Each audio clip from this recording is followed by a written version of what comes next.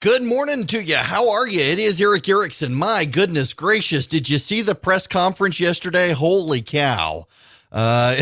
You know, I could do 3 hours a day every day. This is our running joke here at the Eric Erickson Show. I could do 3 hours a day every day, 7 days a week, 365 days a year, and just make it about the president and the press. In particular, the press's bad behavior. The president knows how to get under their skin in ways I don't know that any president has ever done. It was obvious yesterday what was going to happen when the president got into his press conference and began to go after the media and the media's coverage of his administration. In large part, the reason the president did what he did is because of a Priorities USA ad that is running in places like Michigan, where they blame the president for all the deaths, that the president has blood on his hands. Essentially, it's a black screen with a graph of the daily death rate of COVID-19, or the daily contraction rate of COVID-19. Wrong audio there.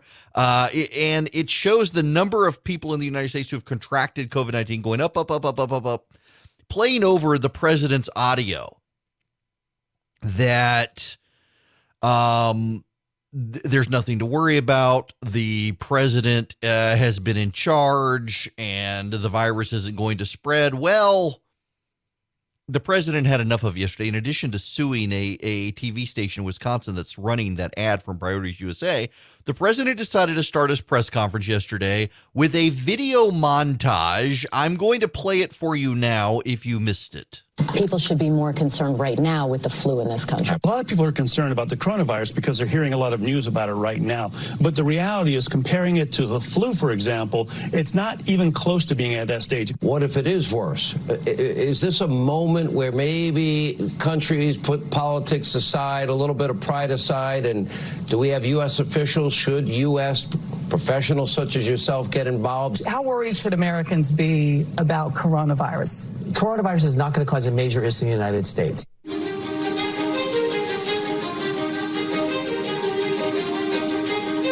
Well, we've asked them to accelerate whatever they're doing in terms of a vaccine. We will be suspending all travel from Europe to the United States for the next 30 days. To unleash the full power of the federal government in this effort today, I am officially declaring a national emergency. Medicare patients can now visit any doctor by phone or video conference at no additional cost. The first 1 million masks will be available immediately. As there were more cases, and it was clear that it was spreading out of China, where it originated, the president took this move that he was widely criticized for by Democrats and even some Republicans at the time, which was he halted a number of flights from China into the U.S. The idea was to halt the spread of the disease, keep transmissions to a minimum. He was accused of xenophobia. He was accused of making a racist move. At the end of the day, it was probably effective, because it did actually take a pretty aggressive measure against the spread of the virus. His team is on it. They've been responsive late at night, early in the morning, and they've thus far been doing everything that they can do, and I want to say thank you, and I want to say that I appreciate it. He returns calls. He reaches out. He's been proactive. We got that Mercy ship down here in Los Angeles. That was directly because he sent it down here. 2,000 medical units came to the state of California, these FMS, these field medical stations, and that's been very, very helpful. The president has been outstanding through all this. The vice president's been outstanding. Members of the coronavirus task force, very responsive. We had asked if we could have, New Jersey could have access to a piece of the beds that are on the USNS Comfort, and the president came back, called me a short few minutes before I walked in here to say indeed they would grant that to New Jersey. So that's a big step for us in addition to all the other capacity. That news is literally hot off the press, and I thank the president and vice president who are on the call together. President Trump approved Arizona's request for a presidential major disaster declaration. I want to thank the president for a quick turnaround. We requested this on a Wednesday, and we had approval by Saturday morning. And we are grateful to the administration for their continued support and responsiveness. Well, first of all, I want to thank the president and the vice president for doing a really good job of communicating with all the governors. That was what the president started his press conference with yesterday, and it led to an unbelievable meltdown by the media. In fact, I want to play you now. This is one of the reporters at that press conference and her exchange with the president. This is, let me find her name. I want to do justice to this because this was an absolutely unhinged shouting match with the president. It was Paula Reed from CBS News trying to grandstand as the president was answering questions in the press room, and CNN's running chyons on its screen talking about the president's blame game begins. The president tries to rewrite history. All of these things. We got to spend time here this morning. Lots of audio to get you through what happened yesterday. That time that you bought, the argument is that you bought yourself some time and you didn't use it to prepare hospitals. You didn't use it to ramp up testing. Right now, you're so disgraceful. It's so disgraceful the way you said it. Let me just listen. I just went over it. Or this rant supposed to make people feel I just went over in it. an unprecedented crisis. Nobody thought we should do it, and when I did it. But what did you do with the time that you bought? You know the we month did. of February. That we did. Was a gap. What do you do? Month of February. What do you do when you have no case in the whole United States? You had cases when in February. excuse me, you reported it. 0 cases, 0 deaths on January 17th. February, the entire January. I said in January. Your video has a complete gap. On January 30th. What did your administration do in February with the time that your travel ban bought A you? lot. What? A lot. And in fact, we'll give you a list. What we did, in fact, part of it was up there. We did a lot. Look.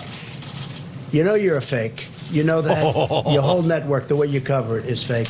And most of you, and not all of you, but the people are wise to you. That's why you have a lower approval rating than you've ever had before, times probably 3. True. And when you ask me that question, let me ask you this: Why did Biden apologize? Why did he write a letter of apology? No, that's very important. Why did the Democrats think that I acted too quickly? You know why? Because they really thought that I acted too quickly. He's right. We have done a great job. Now, I could have kept it open. And I could have done what some countries are doing. They're getting beat up pretty badly. I could have kept it open. I thought of keeping it open because nobody's ever heard of closing down a country, let alone the United States of America. But if I would have done that, we would have had hundreds of thousands of people that would right now be dead. We've done this right, and we really have done this right. The problem is the press doesn't cover it the way it should be. Go ahead. It was open warfare between, and listen, there's always contentions between the president and the press. There's always contentions. There are always claims, that there are always attacks. But yesterday took it to a new level between the president and the White House press corps. They were yelling at each other. It was combative. Brian Stelter on CNN had an absolute crying meltdown fit. Let me see if I can find this. I did not get Charlie to cut this up because he had to listen to so much of that stuff. I didn't want him to have to listen to this. And I didn't want him to have to listen to this because he probably, it was good for his soul that he did not have to listen to this meltdown. But I listened to it, and now I want you to listen to it because you'll laugh at me. It is genuinely silly to hear, but this is the CNN media guy, the reliable sources anchor, Brian Stelter. I've been on his show. He can't handle the president attacking the press. Go after people asking questions. Yeah, he still seems to prefer these small fights with the press instead of focusing on the virus. And that anti-media propaganda video is an example. He started this briefing with that anti-media propaganda video, which is nothing short of disgraceful. But it also shows us where he's coming from. He's focused on the past. He wasn't talking as much about the present or the future. I got to stop there first because I'm ridiculing Brian Stelter, and I've always had a cordial relationship with the guy, but the president has broken him like so many in the press. He's a very nice guy who really hates that the president is calling out the press. And just listen to how he kind of twists this. Is all about the past? What's the argument been over? What has the argument been over for the last several weeks now is the president didn't do enough back when. The president did not do enough back in the day. The president didn't do enough. And so the president sought to respond to that criticism. And now look at how the shift is here. He's not talking about the present. He's not talking about the virus. He's talking about the media attacks about the past. Well, of course, because the media's been attacking him about the past. Yeah, finally, later in the briefing, he eventually got around to talking about the government's response to the virus and what's happening now. But he was so focused on the past, Aaron, and I found myself thinking about the people in hospital wards who they don't want to talk about the past. They want to talk about right now. They need help right now. But the president is not showing empathy for those people. He is not showing compassion for the families that have lost loved ones. Instead, he's trying to play small ball. He's trying to fight against the media because that works for him. Culture war fights work for him. He knows how to do those. He's really good at those. But I think we have to keep focusing on the questions he's not answering about the lack of testing, the lack of a plan to get us out of this mess. That's what he doesn't want to talk about, and so he attacks the media instead. He doesn't want to talk about these things. So he wants to attack the media. No, here's the thing. You know, I've been a critic of this president. I didn't vote for him in 2016. I'm voting for him in 2020. We have a cordial relationship. What is staggering to me, it really does it blows my mind, is that it is abundantly obvious to me and to every single one of you why the president is doing what he's doing. It is abundantly obvious to all of us, and yet it is not obvious to the media. The president is having a hard time steering the news cycle away from COVID-19. This is the first news cycle since he's been president that lasted for more than a week. In fact, this news cycle has lasted for more than a month. The president has not yet found it within his unique superpowers to be able to steer the conversation in the way he wants to go. And so the president has hit on a new strategy. He's going to steer the media away from those things the media might like to cover into the areas that make the media look bad, because the president can then control the narrative about COVID-19 so long as the media makes it about themselves. Because if there's one thing Americans hate more than government incompetence, is they hate people obsessed with themselves. The whole idea, for example, there's this phenomenon now online of people dragging celebrities who dare to show off their lavish lifestyle right now in an age of quarantine. There's some reality star who supposedly got trapped at the Bahamas who is live streaming her workouts every day. She had to stop because the horde of angry people on social media came after her because she was making it all about herself and how awesome she was. The media loves to tout how awesome they are. They refuse to ever talk about their great screw-ups. They have no introspection, no self-control, and no self-reflection. And when the president is able to draw that out, it turns the American public on the media, not the president. And the media falls for it ritualistically, religiously. Every time the president is able to get the media to go down this road, the president wins. And yesterday, the president won because the media could not contain themselves. They could not help themselves. They had to make it about themselves.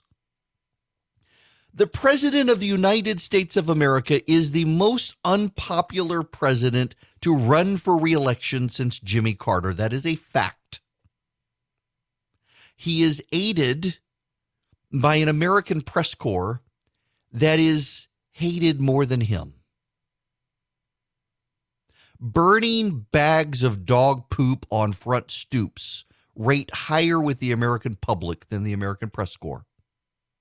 And the president has a unique way of drawing that animosity towards the press out in the public. And he did so yesterday with this press conference. He played it beautifully. He played it masterfully. Dare I say, he controlled the room, and the press doesn't even realize it. They can't help themselves. What flabbergasts me to a degree is that it's abundantly obvious to you and it's abundantly obvious to me. It is abundantly obvious to virtually everyone out there, except the members of the media who just can't help themselves. and they feel obligated to push back on this president. And when you have less popularity than a flaming bag of dog poop on a front stoop, there's no way that you can push back credibly and have people feel in any sense sympathetic towards your position. The phone number here, I suppose I should be giving out the phone number. I didn't do that to start the show. I'm sorry. If you'd like to call in, 877-97-ERIC, 877-973-7425 is the phone number. Happy to have you joining me today. We got to play some more from this press conference because, man, well, it was a weird one. It was a whacked out one. I was impressed. Here's the governor or the president talking to the governors. A quick question about something you just said. You said when someone is president of the United States, their authority is total. That is not true. Who okay, you know what we're going to do? We're going to write up papers on this. It's not going to be necessary because the governors need us one way or the other because ultimately it comes with the federal government. That being said, we're getting along very well with the governors, and I feel very certain that there won't be a problem. Yeah, please, go ahead. Has any governor agreed that you have the authority to decide when their state I haven't asked anybody because I don't. You know why? Because I don't have to. Go ahead, please. But who told you the president has the total authority? Enough, please. Yeah, so the president said yesterday that he's got total authority, that he will be the one to reopen the country, which, of course, isn't true. And even the president's supporters were pushing back yesterday and said, no, actually, Mr. President, you can't. I can already predict for you the next montage from the president. It was only about 3 weeks ago that Don Lemon on CNN and a number of the talking heads on MSNBC and others were saying, why hasn't the president done a nationwide shelter in place? Why isn't there a nationwide shelter in place? Why haven't they done nationwide shelter in place? And the answer is the president of the United States does not have the power to order a nationwide shelter in place. He doesn't. And now the very same members of the press who insisted the president should order a nationwide shelter in place are now saying, you can't do that. You can't send the whole country back. You're not allowed to send the country back. You don't have that power, Mr. President. And by the way, it's fascinating to me. Where is it? Hang on a second. I got a message last night from a friend of mine who pointed out that in this sudden embrace of federalism by an American media that was perfectly happy to have Barack Obama do anything he wanted to do and say anything he wanted to say. The media is now, this is NBC News. This is their headline. Under the Constitution, powers not specifically granted to the president, including the police power, are reserved for the states. That's NBC News. No. Actually, it's the powers not granted to the federal government, not just the president, but to the federal government are reserved to the states. It's who wrote this? What idiot wrote this? D'Artenoro Clark. I don't know who D'Artenoro Clark is.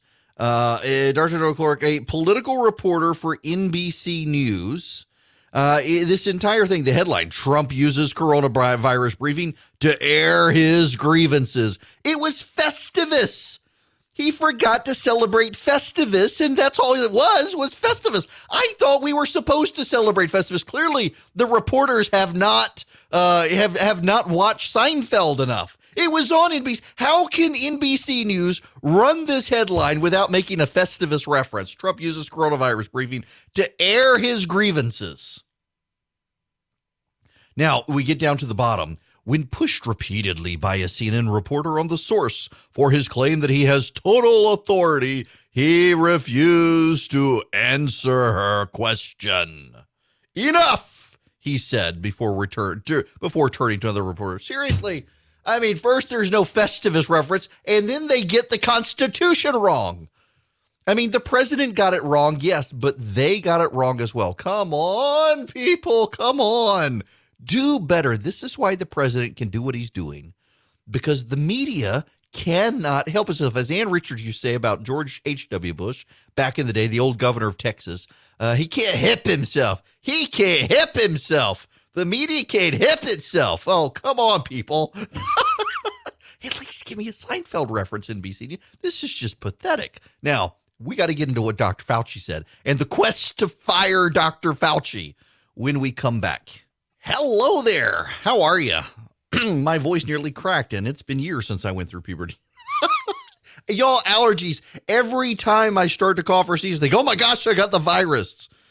No, I was at the grocery store. I had to go to Publix yesterday, and I needed to cough. I just had in my throat. It just allergy season. And I thought, what am I going to do? Where am I can't go to the bathroom. I'd have to touch a door handle. What am I going to do? And I had to try to discreetly just cough into my arm. I did into my arm. I could feel people judging me. Oh, he's going to make us all die. He is death. No, it's allergies. Okay. People are really sensitive. You know, at Fresh Market starting today. In fact, I'll show you on the live cam, on the live stream. My wife made my mask for me, so I could actually do this program with this mask on, except I'm not going to. I want you to hear the dulcet tones of my voice now. Let's go to David and Dexter. David, welcome. Good morning. Hey, I appreciate it. Mega dittos. Thank you. Eric, I know you were a Never Trumper, but need to get you back on filling in for Rush. Well, look, I don't know that I can now that I'm doing the show syndicated. He and I are good friends, and I would love to, but since the show is syndicated, I don't know that it's possible. Although I have told him it's only in Georgia. I'm still happy to fill in. Yeah, well, I just wanted to get get your comments on this COVID math that we're looking at every day. You know, if you go to CDC.gov, look at the flu analysis. You know, over the past 3 years, between 30 and 60,000 people died in the U.S. You know, as of this morning, we're right at about 21,000 deaths from COVID. I mean, what would the numbers be for the flu if we implemented just a little bit of what we're doing now? Dramatically less. I'm glad you brought this point up, and I don't mean to put you on the spot, David, but it is becoming a little bit of a pet peeve of mine for a couple of reasons. Let me see if I can explain my perspective on this one, and feel free to disagree with me. I know a lot of people do. In New York City this week, already, we're only at Tuesday.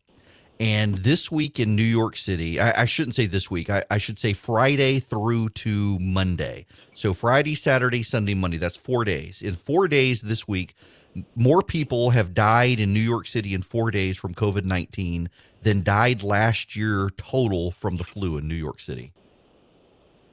That's my perspective on it. And we should hear that story coming out later today, I would assume, in the media. When you go to the CDC, or you go to the New York Department of Public Health, and they can break it down by regions of the state, and you look at New York City, more people have died in 4 days this week from COVID-19 in New York City than died from the flu in the 2018-2019 flu period. We're totally at 22,000 some odd deaths in the country in 2 months from COVID-19, and the flu last year killed 34,221 people total nationwide. So, yeah, I see what part of the problem here, I think, is that everyone has said this is flu-like, and so people assume, oh, this is a type of flu, and it's not. It's actually a completely different virus strain, and we don't have any natural immunity to it. What's striking to me is that 34 some odd thousand people died from the flu last year, and there was a vaccine, and over 50% of the people who died from the flu last year did not get the vaccine. Which to me is striking. And I realize there's vaccine skepticism out there from people. And so, when more than half of the people die of the flu didn't get the vaccine for the flu, that suggests to me that there's a level of prevention they could have done that would have actually dropped that pretty significantly. Now, that's different from COVID-19, because COVID-19, there's no vaccine. So we've got in slightly less than a week in New York City, 4 days, 4 of a 7-day week period, we've got more people die in New York City than died of the flu last year. That tells me, one, that this is worse than the flu. that more than half the people who died of the flu last year in this country, 34,200, could have gotten a vaccine and chose not to, also tells me there's a problem there with people not taking care of themselves. And then there's the last issue of this actually isn't a flu. And I've tried to be clear with people, but people have a hard time understanding, because when you hear everyone says it has flu-like symptoms, everyone says it's like getting the flu, the mild cases are like getting the flu, et cetera, et cetera, et cetera. You tend to process that as, well, this is the flu, or this is a type of flu, but it's not actually a type of flu. It's not actually the flu. It's a completely separate virus. It is a completely separate strain. Like, for example, let me give you H1N1. This is the most common comparison. H1N1 was a global pandemic in the early part of the Obama administration, and 60 some odd thousand people got it and died. That is that's the comparison a lot of people use. Bill Bennett yesterday on Fox News used the 60,000 people die of the flu, and what he was actually talking about is H1N1. 60,000 people died of H1N1, but H1N1 is a type of flu. It is an influenza virus. And because we have had influenza around the world for more than 100 years, every single person listening to this program right now has a level of built-up immunity to it. So your body has an easier chance of fighting it all. It was still bad. 60,000, normally 30 to 40,000 people die. We had over 60,000 people died of H1N1, but it was still a type of flu. Most people's bodies could handle it. And you know the way the flu vaccine works is they put in a bunch of different strains to build up your immunity, and they may miss a strain. And that's typically when people who get the shot and then get the flu, they either get a mild case of the flu or they get one of the strains that wasn't in the flu. That happened to my wife last year. She got the flu shot and she still got the flu, and it was one of the strains they suspect that wasn't actually in the flu shot. And it was a bad case of the flu. And she wound up having to go to the hospital given her underlying conditions. Well, H1N1 was bad because it wasn't in the flu vaccine, so you didn't have any immunity to it, except because it was a flu, your body knew sort of how to respond to it. This is a completely separate, different virus. It is not an influenza virus. It is a different virus. And as a result, nobody who gets this virus has any level of natural immunity. Your body doesn't know what to do with this virus. And in fact, that's one reason 20% of people get hospitalized and 3% of people die, is because your body doesn't know how to respond to this virus. So what your body essentially does is it mass produces white blood cells and throws them into your lungs. And in throwing them into your lungs causes lung damage. And then that lung damage magnifies and amplifies the damage from COVID-19, leaving those who do survive, who have gotten to this point where their body goes into all-out warfare, leaves them with long-term permanent lung damage. So it's not the flu. It's not an influenza. The symptoms present like the flu, but that doesn't mean it is the flu. And so we got to be careful with the comparisons, because I see a lot of people saying it is just like the flu, or Bill Bennett saying, 60,000 people die of the flu. Well, actually, last year it was 34,221 people died of the flu. We're already close to 23,000 people in 2 months of this. By the way, the flu season, when people say 34,221 people died of the flu last year, that's October of 2018 to March of 2019. That's a 6-month flu season. Here we've got 2 months, and we're at 23,000. So we will have more people die this year from that. And on top of that, we're all sheltered in place. So we're all sheltered in place. We're not going anywhere, and we still got 23,000 people dead already in 2 months. That suggests this is way more aggressive than your standard flu. Jake in Macon, you're going to be next. Welcome. Hey, Eric, thank you very much. Just want to comment on your show on Friday. It was fabulous on Good Friday, and I thank you for that. But also, 2 quick points. And I've been reading up on a lot of stuff and research. I'm not a doctor. I'm not a scientist. But I go back and I look at SARS. Jake, I got to ask you, did you stay at a Holiday Inn Express, though? No. Sorry, had to ask. I know. But anyway, looking at the SARS and the MERS and the H1N1 and then now this virus. You go back and the research says, now I don't know how true it is, but the coronavirus has different offshoots of that, and everything traces back to some semblance of coronavirus back even in the early 2000s to the bats, to the bat guano, the big money maker, and people don't want to stop the bats. I mean, you got to eliminate the bats. The bats seem to be a major problem. Now, it's just my opinion. But No. That's not opinion. That's actually scientific fact, Jake, is a lot of these SARS, MERS, and several others are traced from bats, and oftentimes it's from bats that then jump into another animal. Like, for example, in this case, the pangolin, which they have in Africa. They also have Asian. They're like scaly anteaters. They're the most hunted animal on the planet. There's been a lot of evidence. Now, the New York Times says maybe not in this case, but there actually has been a lot of evidence that pangolins found in China in the wild and in the wet markets have 99% of the trace characteristics of this coronavirus in them. Well, and it goes back many years, and I'm concerned because it's been there. In other words, the coronavirus is there for several years, and why aren't we doing something? I know it sounds crazy, but you eliminate the bats. Put them out of extinction or something. But it goes back to that bat guano, and if you really look at it, it's probably the guano, which is a very lucrative business. The guano, the bat poop, is very profitable for people. So that's the one point. There are entire TV networks fueled with bat poop. News networks. Yes. I mean, look at MSNBC. I mean, they shovel that stuff all day long. I'm going to get us both in trouble. But anyway, that's why I call them the guano news, But anyway, yeah, absolutely. Listen, you're right on this. Although the problem is, and thanks very much for the phone call. If we eliminate a bat, there is a cascading effect along the way. And I would be okay if we eliminated all crocodiles and snakes. I would. I don't know why God made a crocodile. In fact, I was listening. I had a fantastic seminary professor, Derek Thomas. He's the senior pastor at First Presbyterian Church in Columbia, South Carolina.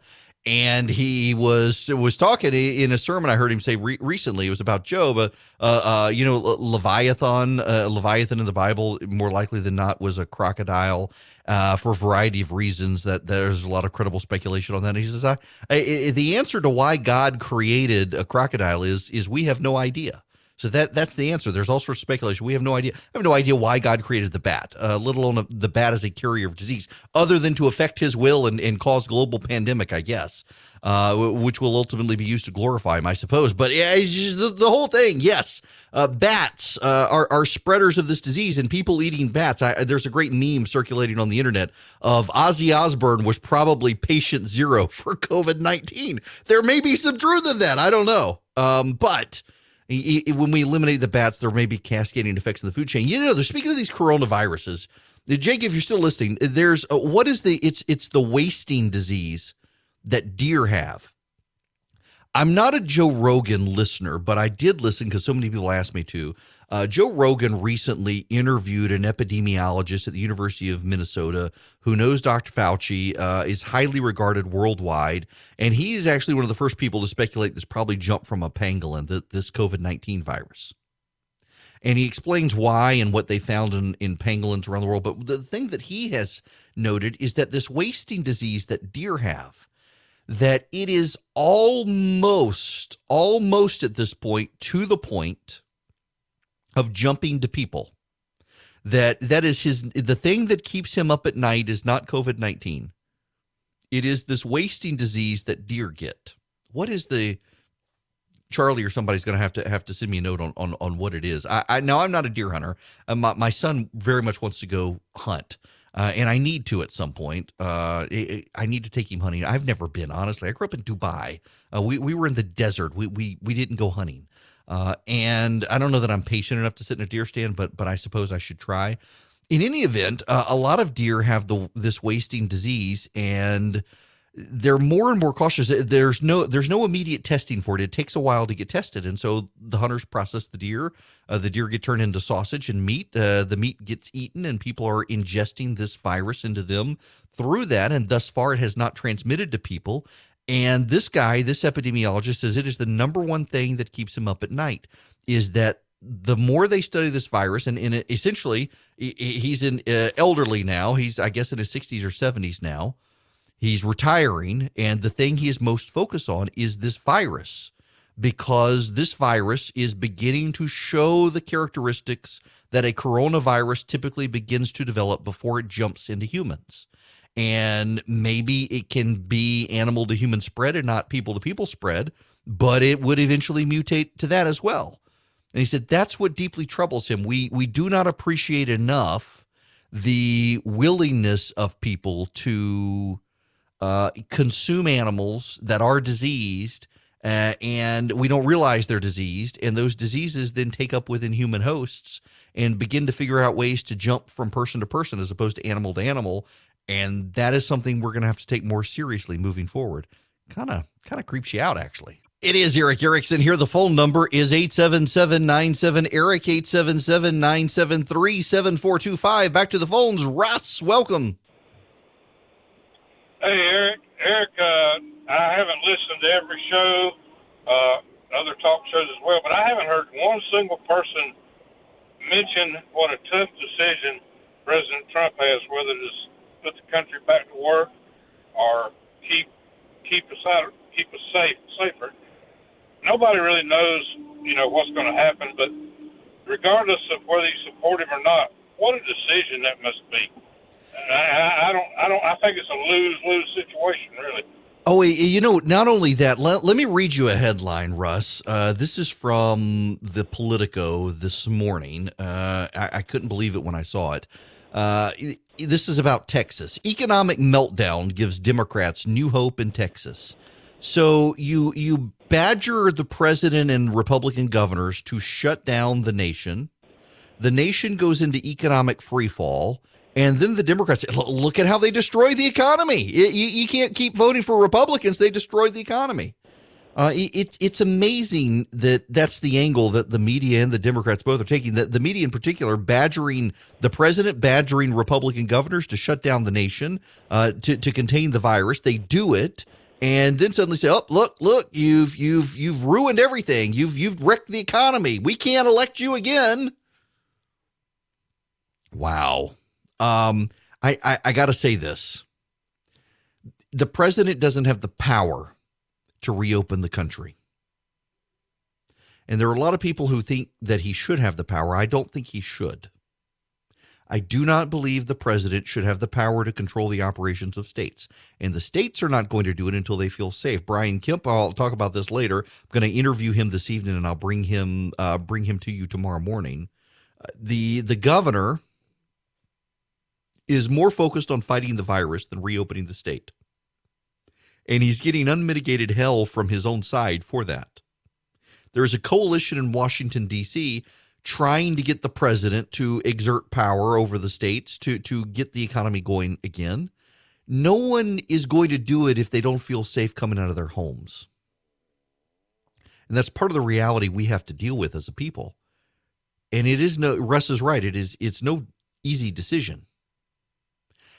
Concurrent to that, there's got to be a way forward. And, I wrote about this some yesterday, and it was based on the monologue I gave you guys last week. That let's pick the date the president wants to open the country. Let's say it's May 15th. That is roughly 30 days from now, we're going to reopen the country. What I think the president needs to do is he needs to give a press briefing and needs to say, these are the things we know we have to have in place to reopen on May 15th. From masks to personal protection gear to temperature monitoring for employers to rapid testing to antibody testing to all these sorts of things. Lay out the list, and every day do the press conference and say, here's where we are on each of these things. Here are the experts. Let them talk to you. Oh, we've missed this goal. We're set back now. We got to do May 16th, not May 15th. We've gotten ahead here. It looks like we may be able to do May 10th instead of May 15th. And do that every day. And at the end of the week, say, okay, we're having trouble hitting these goals. And because we're having trouble hitting these goals, we need to reassess, is it actually necessary? And if it is necessary, how's that going to impact a return to normalcy? And keep everyone informed in that regard. We've been through the shutdown. We are now shut down. So now let's plan on reopening and tell us what all needs to go into reopening the country. What needs to go into reopening it? What's going to be at stake? What's at play? What are the deadlines? What are the goals? What's all on the table? Who's involved? And let the people know. Give people hope that life's going to go back to normal. This continuing to say, well, life is never really going to go back to normal thing, I don't know that it's really helpful. I don't know that it is. And it's time now to bring people up to speed. By the way, Charlie and listener Frank is emailing as well. It's chronic wasting disease, the wasting disease I was talking about, chronic wasting disease. And yes, epidemiologists say that is going to be the next major disease to jump from animals to people, and that a lot of people do not realize just how contagious it is, how long it lasts in the environment, and also how close it is to jumping from deer into people. That's kind of scary to me to think about. Hello, it is Eric Erickson here. How are y'all today? I'm sorry, I'm still laughing over the last hour and just the unhinged response of the media, the president causing people just to flat out melt down in his press conference yesterday. I haven't even gotten to all the stuff about the press conference I wanted to, and we're already in the second hour of the show. We will get there. The phone number, if you would like to be a part of the program, is 877-97-ERIC. That's 877-973-7425. I'm going to start out of the gate this hour. I never do this. I like to just start with my monologue. But occasionally I get a call that looks like it has the potential to help me start the monologue. And so I'm going to go to Sherry in Johns Creek. Sherry, how are you? Hi, Eric. Love your show. Thank you. It's my favorite.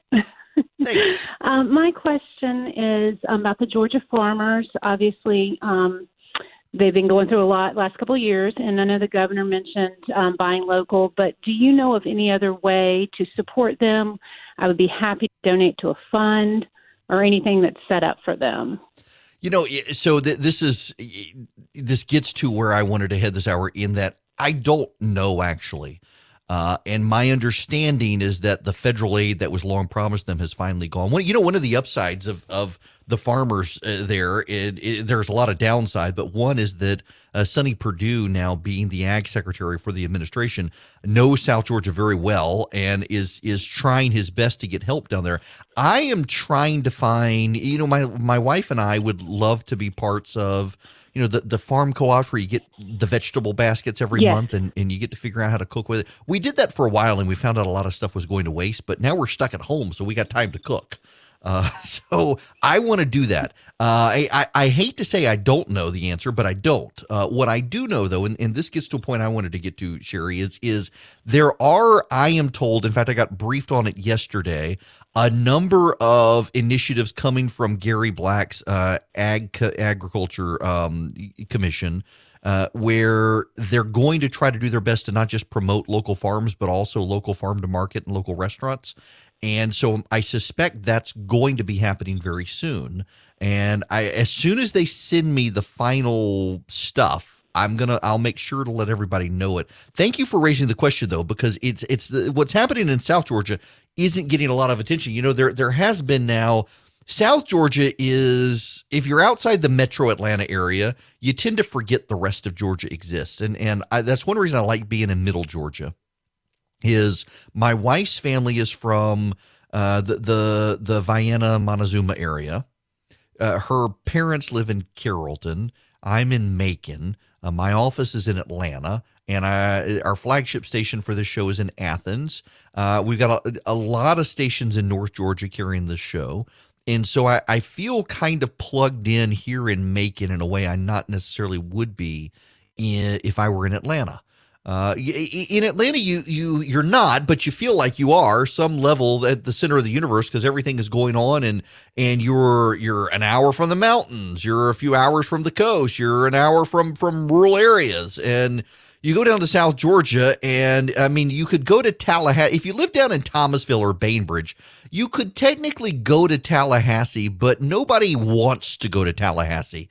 You just kind of have to go to Tallahassee unless you're an FSU kid.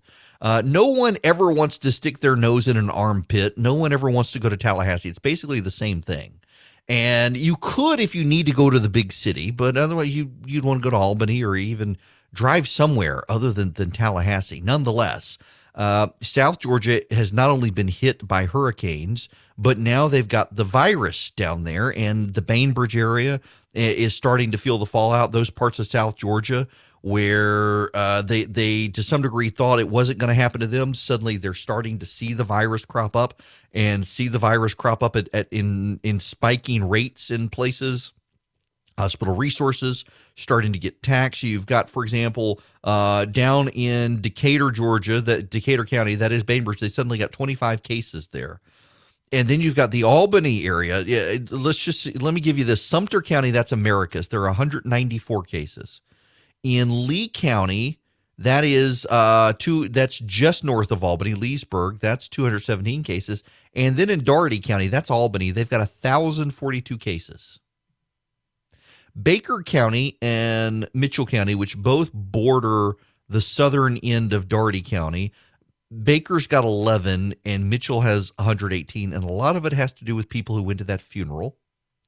And from that funeral, they began to spread the virus into other areas. And it's just kind of sad. Terrell, Georgia, which is where Dawson, Georgia is, you got 98 cases. You got 37 in Calhoun. And then you got areas like Baker, Georgia with 11, and Miller, Georgia with 9, and Grady, Georgia with 10, and Seminole, Georgia with 13. Those are counties down there in South Georgia, Donaldsonville, Cairo, and you don't have a ton. But if you follow, and this is the remarkable thing, if you follow the U.S. highway system, you can find where a lot of the cases are. And then there's the Houston County area south of where I am. So Bibb County, where I am, has 56. Houston County has 108. There was a healthcare worker who got the virus. And there's been some speculation in local media that perhaps this person was contagious and working with the virus being airborne, and might have spread it that way. There's speculation. And then you've got the Atlanta area. It's amazing if you follow 75 and 85. Start up at 985 in Hall County, you got 247.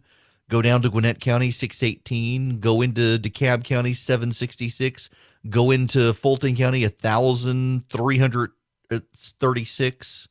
Over to Carroll County, you got 195. Go up to Bartow County, 203. Go down to Clayton County, 298. Go down to Henry County, 233. And you know, I'm also struck by in this situation is the number of people who can look at the data and say, you know, okay, Fulton County and Dougherty County, that's bad. You got 1,336 in Fulton County. You've got 1,042 in Dougherty County. That's bad. But all things being equal, looking at the rest of it, it's not terrible. You've got 1,006 now in DeKalb County, actually, the updated total I'm looking at. 816 in Cobb, 766 Gwinnett, and then it drops. So let me give you the benchmark parameter here. You've got 1,635 in Fulton County. That is Hartsfield-Jackson, 2 Dead Mayors International Airport, all of the flights that came in from Europe and Asia, and of course, you got 1,635 cases. Fulton County is the most international. It carried, now certainly the airport is technically in Clayton County, but actually most people commute north. They go into Fulton County. Cobb County, Gwinnett County, the urban areas, the urban corridor, Fulton County, it makes sense. There's 1,635 cases. Dougherty County, 1,245 cases. 1,245 cases spread starting in church services and a funeral down there, and it exploded. DeKalb County, 1,006 cases. DeKalb County, urban and diverse, and a lot of international travelers. Cobb County, 816, urban, diverse, a lot of international travelers. Clayton County, 766 cases. I'm sorry, Gwinnett County, 766 cases. The most diverse county in the state of Georgia. 1,635 Fulton, 1,245 Doherty, 1,006 DeKalb, 816 Cobb, 766 Gwinnett. And then from 766 in Gwinnett to 396 in Clayton. And then down from there to 319 in Hall. And then down to 289 in Henry, 255 in Lee, 251 in Sumter, 229 Carroll, 223 Bartow, 204 Cherokee. And then 177 Douglas, 167 Muskogee, 156 Richmond, 154 Chatham, 150 Mitchell, 143 Forsyth, 129 Houston, 128 Early, 122 Randolph, 122 Upson, 121 Coweta, 118 Floyd, 118 Terrell, 106 Fayette, 101 Rockdale, 100 Paulding. And then into double digits. And then below. And so you can look at all of that. You can say, okay, we got 13,621 cases, 2,702 hospitalizations, 480 deaths. That's not terrible. And that's true. That's not terrible. But consider this. We have 13,621 cases. On this date, last month, we had one. 13,621 cases. On this day, last month, we had that guy who came back from Milan and was home, and they presumed he would be spreading it to his family, and he did. That's a pretty big explosion of the virus. And the explosion down in Doherty County, 1,245, and the bulk of the deaths, 78 deaths in Doherty County. That more deaths in Doherty County than any other county. And it was because of that funeral, that church. And then you've got a situation like in Bartow County, 223 people infected, 17 of them dead. And it was the Liberty Church on the square. People went to church services, and it spread in church services. You know, there's a story out of Virginia. A pastor up there has died. This is a pastor who he wanted to keep his church open. Gerald Glenn, Bishop Gerald Glenn of Richmond's New Deliverance Evangelistic Church. He kept the church doors open. He told people he wasn't going to stop preaching unless he was in jail or at home. All were welcome in. And he died. He said he was controversial. He said he was in violation of safety protocols. He said there were way more than 10 people at the church. He boasted about it. And he's dead.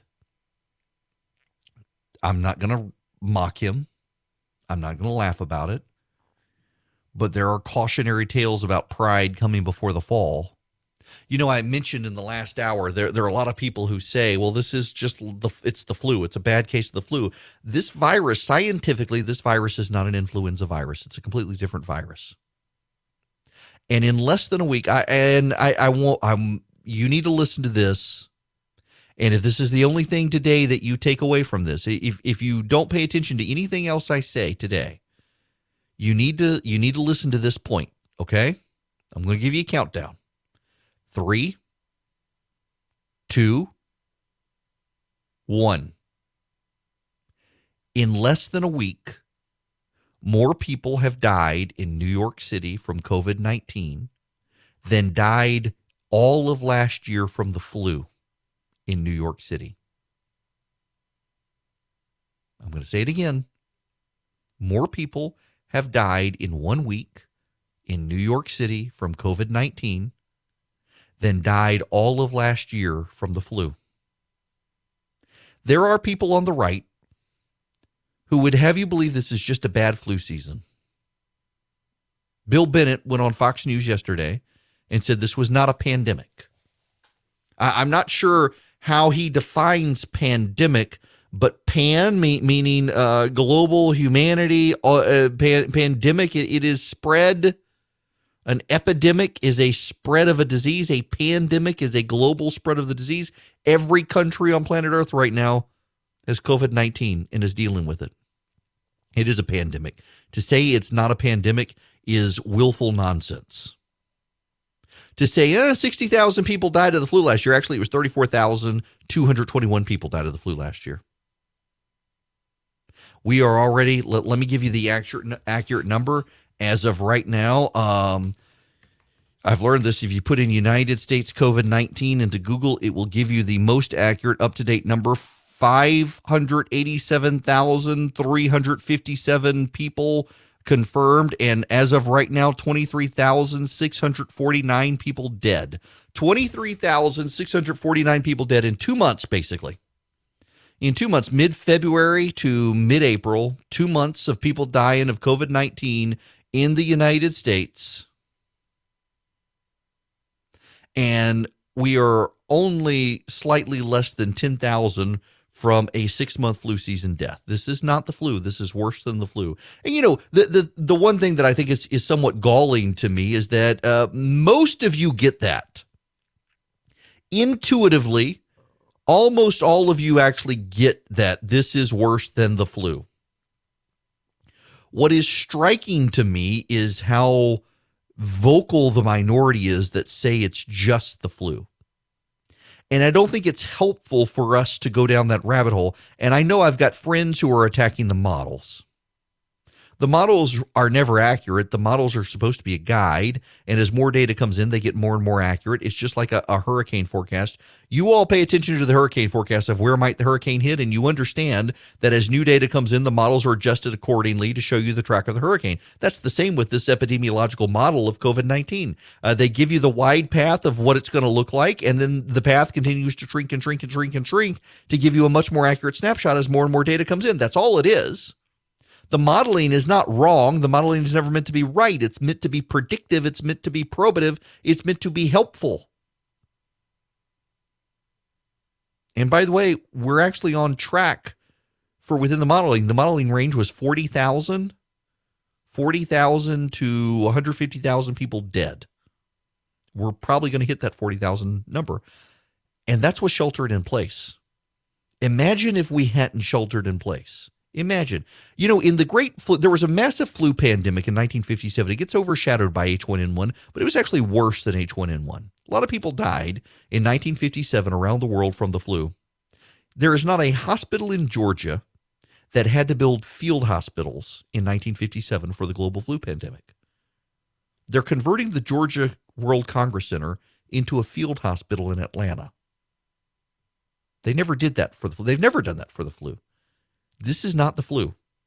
It is something more deadly with a higher rate of hospitalization, a higher mortality rate, and we've got 23,000 people dead while we've all been sheltering in place. This is worse than the flu. The phone number, if you would like to be a part of the program, is 877-97-ERIC, 877-973-7425. Michael calling from Canton. You're going to be next. Welcome. Hi, how are you? Good, how are you? Good, thank you. The reason why I'm calling is a couple of things. Number one, I don't know if you've heard about the Wisconsin Supreme Court race yesterday, yes, which the Democrats won in an upset. I didn't know if that had anything to do with a contested primary. Very many seniors decided they weren't going to take the risk and go out to vote, and what you thought about that. And also immunity cards that Dr. Fauci had talked about. I mean, if they're proposing that, why is it that if we have to get those, why can't we get voter ID cards to be able to vote? Isn't it really basically the same principle? Oh, that's a great point. And if I may just ask, since you've done campaigns before, who do you think is the most polarizing? Is it Obama because he lost over 1,000 legislative seats, or is it Trump? And in the polarization situation, do you think because we deal with the Electoral College and not the popular vote, do you believe that Trump, even with all the issues we're dealing with right now, still has a chance to win, or do you think pretty much he's going to be another Carter? Thank you. I think actually the president has a very good shot at re-election because of the Electoral College. The nationwide data of the president doesn't look good, but when you look at the seats the races that'll matter, the states that will matter, the president's actually doing very well in them. The other issue is on polarization. It's funny you should ask. I've thought a lot about this, and I think that they're mirror images. I think Donald Trump and Barack Obama are equally polarizing, equally damaging to their own parties. And I know the incumbent, you don't like to hear that about the president, but just like Obama, he has been very good for the other side in terms of fundraising and in terms of picking up state legislative seats and in terms of picking up federal seats. So we'll see this year just how many more seats might shift to the Democrats. But yeah, the president has been a very polarizing figure, just like Barack Obama. In terms of who's more polarizing, well, the Democrats will say Donald Trump is more. The Republicans will say Barack Obama is more. The fact is, I think they're about equal. And you get more outrage over Donald Trump because the media tends to lean left, and so they're also much more likely to hate him. Now, in terms of Wisconsin, I actually think that the election had a lot to do with it. You had now 5 precincts in Milwaukee. You had long lines, a lot of people absentee voting. It was dubious as to whether or not the race would still be on yesterday or on Tuesday of last week. I see friends of mine saying, oh, this just means it's a disaster there. It's a disaster for Republicans now. The state has clearly shifted. I don't know that I would say that's the case, given the way the election played out there. Certainly it wasn't good for Republicans that a Republican judge lost his seat on the Wisconsin Supreme Court, but we got to take into account pandemic politics as well and the bad election turnout there. That mattered a lot. I would never yawn on air, but I almost had to delay coming back on air to make it happen. Man, can we just commiserate together for just a moment? So I did 9 hours of radio on Friday. Really, I did live, if I'm honest about it, 6, because I had to record the Good Friday show for you guys, so I didn't cry during it. And then was on radio until 10 o'clock Friday night. And it's my wife and I have been commenting on this, the monotony of this. Typically, I go to Atlanta once a week to my office just to catch up on all the gossip, because stuff happens. And so I go up there once a week or so, and that can't happen now. And it's just every single day is the same thing. You get up, you go to the office, you work, you go eat. For me, I go back to the office and go back on radio in the afternoon. And then on Saturday and Sunday, I go in the office, I piddle around, I read the news, I clean my office, I cook. On Sunday, we watch church, and it just, the cycle repeats. There's no end to it.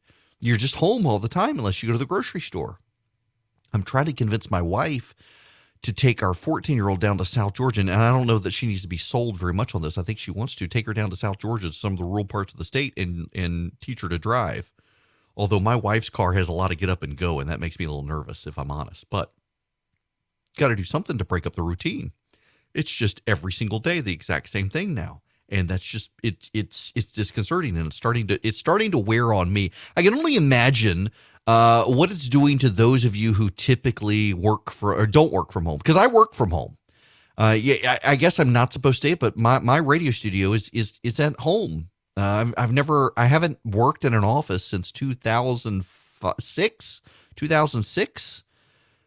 I've worked from home since 2006, and there have been times, particularly during the summer, where I want an office. I want somewhere to go, and I don't have the revenue stream to pay rent for an office, so I don't.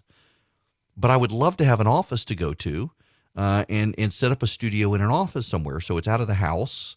It frees up a room in the house for something else, and I'm not having to worry about, I've just got someplace to go. And even in quarantine, I think I would be able to go to my office because I'd be the only one there. Maybe Philip would be there. But otherwise, I would be it. I could get out of the house, and there would be some level of routine that separates Friday from the weekend. But right now, even me, even though I've worked from home for so long, and I'm a workaholic, and it's something that I have to work on, and my wife has to sometimes cajole me on, because I'd sit in my office all day and continue to work. I mean, I could have done 9 hours of radio on Friday. I would have been totally fine doing 9 hours of radio on Friday, even though I pre-recorded part of it. I totally would have been able to do it, and I would have been fine doing it because I love it.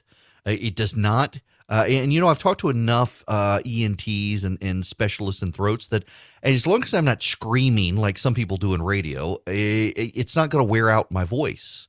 My voice may get dry. I need to hydrate, but I could totally do 9 hours of radio. I don't want to, but I could. But now I'm finding I come into my office on a Saturday or Sunday and there's nothing to separate it from being Monday through Friday.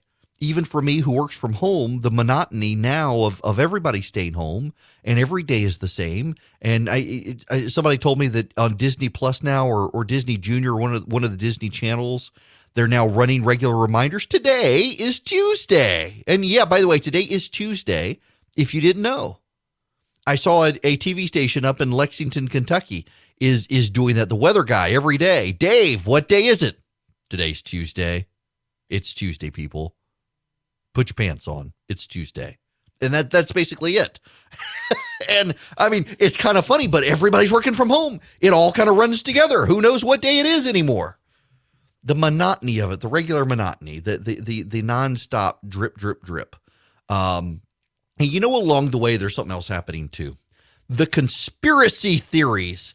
Did y'all know that Bill Gates invented the coronavirus to be able to track humanity? That's one of the latest ones. Bill Gates scientifically engineered it. And by the way, he's going to come up with the cure for it and make himself even more billions of dollars. Y'all think I'm making it up. But there are actually people out there who are actually encouraging this conspiracy theory. And it's not just the conspiracy theorists for that. It's 5G. Have y'all heard about 5G? 5G technology. If you got an AT&T phone, let me see if mine doesn't. I've got AT&T, and let's see. Does it pull up? Yeah. AT&T. Let me turn off the Wi-Fi. Yeah, AT&T. No, right now it says LTE. But AT&T, occasionally, if I get into Atlanta, it'll say 5G, and it's not 5G. My phone's not even capable of 5G. So 5G is the new faster speeds for cell phone data. Now, the downside of 5G is that you need towers, micro transmitters everywhere. So you have big cell phone towers, and then you have micro transmitters that are all over the place because 5G is very, very, very fast data to your cell phone and from your cell phone, but the signal can only travel a short distance. It's not a far distance, and even inside buildings, the 5G signal typically can't penetrate a lot of buildings. So in cities where it already is, Chicago, New York, Dallas, I think part of downtown Atlanta has 5G. You can't get 5G in buildings because the signal strength can't penetrate the buildings. And yet, despite that, there are people concocting conspiracy theories about the rise of cancer and everything else. It's people have too much time on their hands. They've gone insane. And so we're getting these 5G conspiracies. And by the way, yes, people are, you're thinking it and you're not wrong. People are tying them together. 5G and Bill Gates and the coronavirus. It is all the reason the coronavirus is spreading is because 5G has weakened our immune systems. And by the way, most people don't have 5G. It's in very few parts of the country, but that hasn't stopped the conspiracy theories. Okay, let me stop. I'm getting confused people. And you know what? Let me sit up here. I'm getting confused people, and no one's even messaging me. No one's emailing me. I can just feel it in the force. Y'all are all confused. So I'm going to walk back here, and I'm going to explain a little more. Your cell phones, for years, there has been this idea, this theory that cell phones cause brain cancer. And the media has peddled these stories, and the media has a lot to do with this. The media has peddled the stories that the people who use their cell phones the most tend to have brain cancer. The problem is when you look at the statistical anomalies out there, you can't really tell that from the data. And in fact, it has been tested not just by scientists backed by the cell phone industry, but by independent labs and colleges and universities. And there actually is no evidence that cell phones cause brain cancer.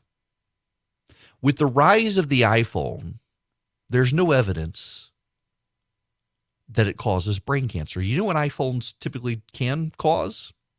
I shouldn't say iPhones, but it started with the iPhone. There's actually been some very interesting data out there that there's been a spike in teen suicide since around 2007, the summer of 2007. Do you know what happened in the summer of 2007? That's the release of the iPhone. And every year thereafter, we've seen an increase in teen suicide.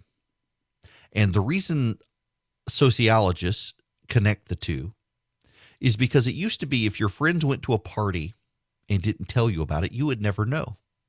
And now they're all over social media showing that they went to the party that you didn't know about and you weren't invited to, and it's led to teen depression. And in leading to teen depression, it's led to an uptick in teen suicide. Kids define themselves based on their social media influence and power and clout and credibility and sphere of influence within social media. And when that collapses, you see an increase in teen suicide. What you can't find a correlation to is the rise in brain cancer. It's statistical noise. And yet people are convinced of it. And the reason they're convinced of it has a lot to do with things they don't understand. I have an iPhone. I love iPhones. There is no string with this iPhone. It's not like a landline phone plugged in anywhere. It's wireless signals and antennas wrapped around the phone, and the antenna picks up the wireless signal. Much like your radio picks up the radio frequency from your local radio station, there's no wire between you and the radio station. I'm not on one end of a tin can, and all of you with tin cans listening to me yell into the tin can, no,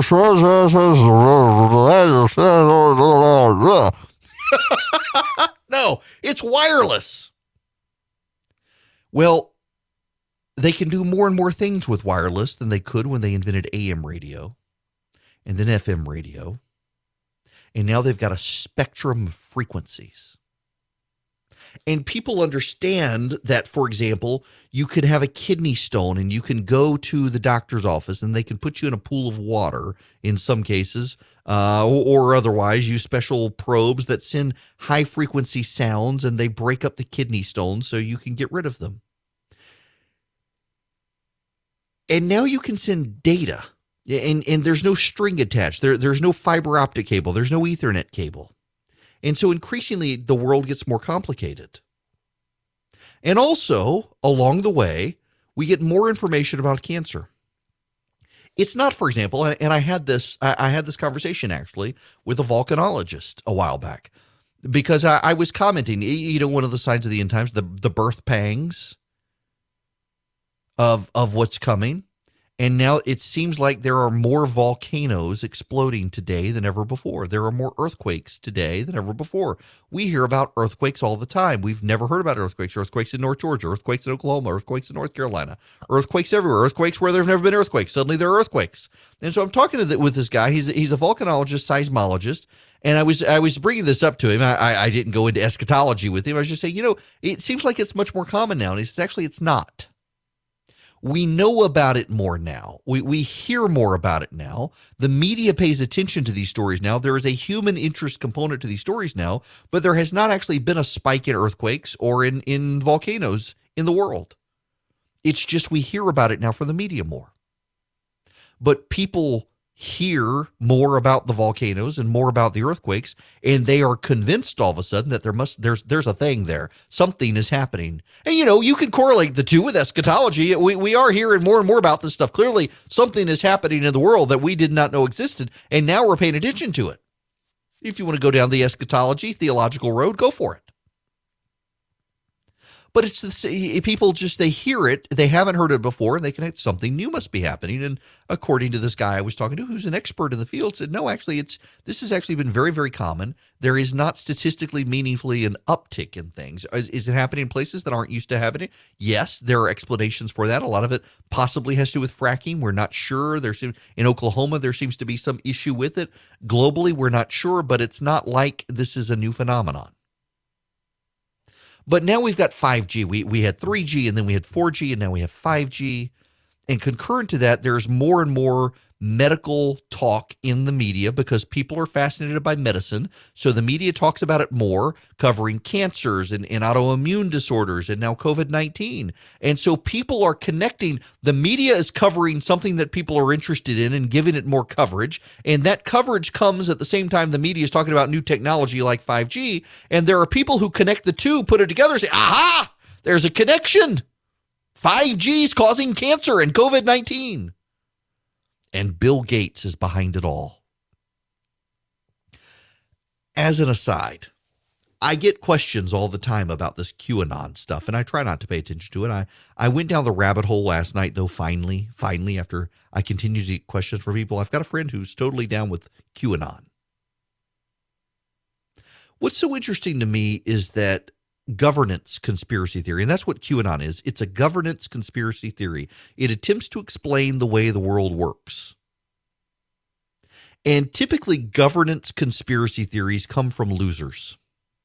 Not I mean like losers, yeah, it does, but not I mean people who have lost political power. You know, in the late 1980s, George H.W. Bush had been the CIA director, had been the chairman of the Republican Party, had been vice president of the United States, was on the verge of becoming the Republican nominee to be Ronald Reagan's third term and would go on to win the presidency. The Democrats actually bought a theory and had congressional hearings on the idea that in 1980, George H.W. Bush had used his connections at the CIA to hitch a ride aboard an SR-71 Blackbird and flew to Spain to negotiate the hostage release with the Iranians to make Ronald Reagan look good. They actually had a congressional hearing on whether or not George H.W. Bush had flown on an SR-71 Blackbird to Spain and back in order to make it to a debate. I'm not making that to the vice presidential debate. That was a Democratic conspiracy that he flew there and back in a day to get home in time for a debate so everyone could sue him so they'd never know he left the country.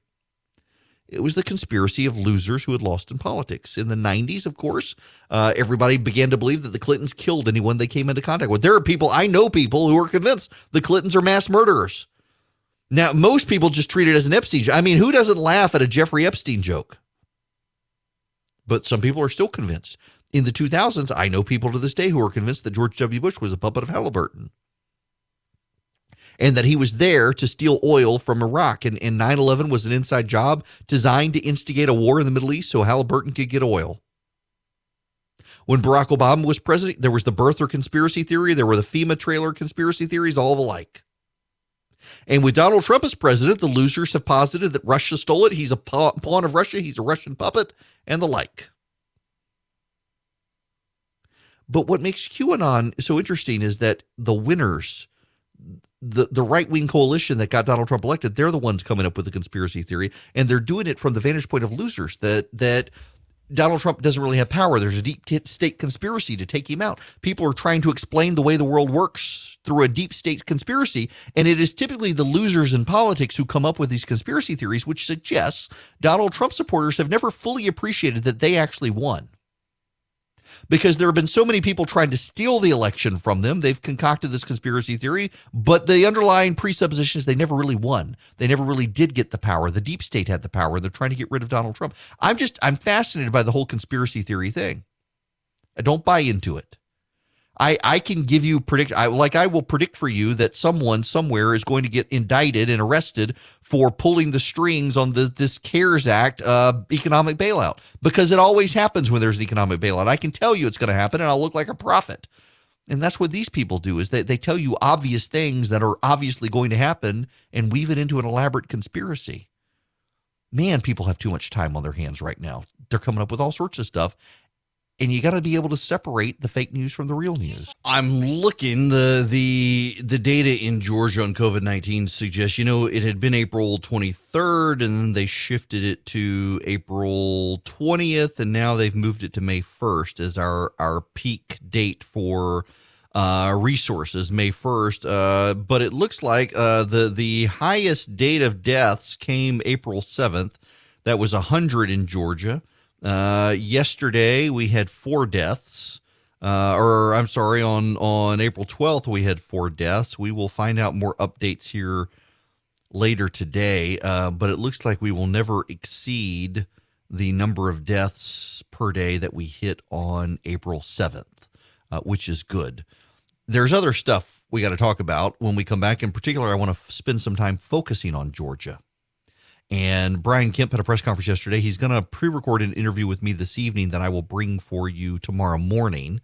But a friend of mine, it used to be an old neighbor, Jake, he sent me a note yesterday, works down in Houston County, and he asked if I would talk about something. And I want to spend a little bit of time talking about it, but let me give you a brief overview right now of it. That is the census. There is a real problem at this point with getting Georgians to participate in the census. As of yesterday, there was a 52% completion rate in Houston County. Bibb County, where I am, only had a 39% rate. Monroe County had a 46% rate. And it's just, it's when you go back to 2010, everybody was hitting in the 60s.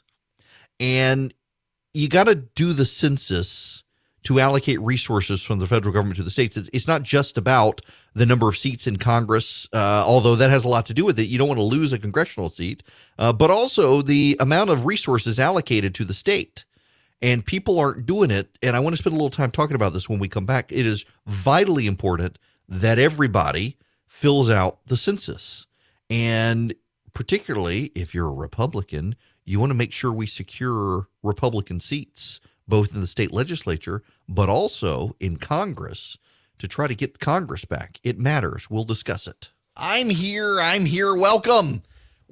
I'm sorry. I'm reading an email from a friend. I shouldn't do that right when the show's about to start, but here we are. Welcome. It's Eric Erickson. It is the third hour. It is 6 after the hour, and it is beautiful outside today. The phone number, it is beautiful here. The phone number is 877-97-ERIC, 877-973-7425.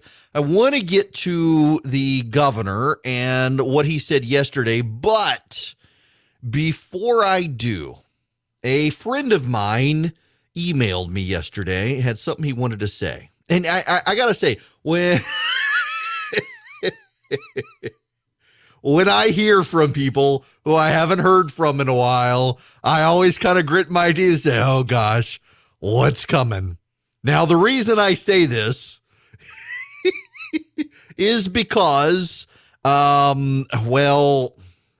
the last time this happened, the person was a total conspiracy theorist and was blasting me for not being down with a conspiracy theory of his choice and for being dismissive of it. And he was very upset. And like, I haven't talked to you in 3 years, and suddenly here you are. So I got an email from a guy who used to live down the street from us at our old house. A great guy, wonderful, wonderful guy.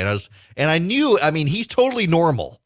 It's like, it can't be bad. So what is it? And it was great. It was great. And I'm so glad he sent me the email, Jake, because he reminded me of something I have literally wanted to talk about almost every day this month and keep pushing it off. And he's like, please, man, you got to talk about this because it's a big deal. And yes, it is. It is. The issue is the census. And it's not getting a lot of attention right now as we're in COVID-19 world, but it's actually a big deal. And so my buddy Jake sent me some numbers. He works out in Houston County. And he says, as of yesterday, Houston County had a census completion rate of 52.2%. Compare that with Bibb is 39%, Peach County is 43.9%, Monroe County 46.2%. Houston County, for perspective, in 2010 had a 66.2% response rate. And this year, you can't have census workers come to your house. It makes it more problematic. Now, it may sound, as he writes, let me read you about this. It may sound like milk toast and plastic bananas, but the census really is important to every county in Georgia and Georgia itself, because the census is not about just counting the people for representation. It's about power, money, and business. So with power, you get the number of seats in Congress a state has is based on the census. The more people counted in Georgia, the better our chances are of picking up an additional seat in Congress. And we may pick one up if everybody does the census this year. And then you've got federal government. The federal government disperses over $675 billion in support allocations and grants for everything from school lunches to Medicaid to special education grants to health insurance for children to Title I grants to WIC to Head Start to foster care infrastructure projects supporting schools, hospitals, roads in Georgia.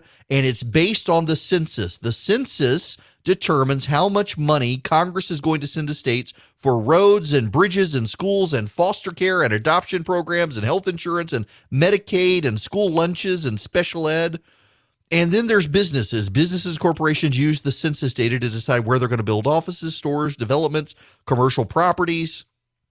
You know, Houston County is one of the fastest growing regions of the state. You undercount in Houston County, you're going to see that the development disappear. Now, for those of you NIMBYs, that may be a good thing. But here's the problem. Athens, Clark County, Floyd County, Habersham County. Every county that is listening to me right now is impacted by the census. And it will determine what money you get. It will determine how your schools do. So let me, and this is not to pick on anybody. I'm going to point this out. Whitfield County, those of you listening up in Dalton right now, how are you? I love you people up in Dalton. And you're in Whitfield County.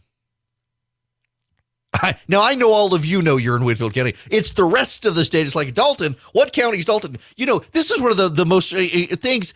So I'm a native of Louisiana. I moved over here in 93 to go to Mercer, and I never left.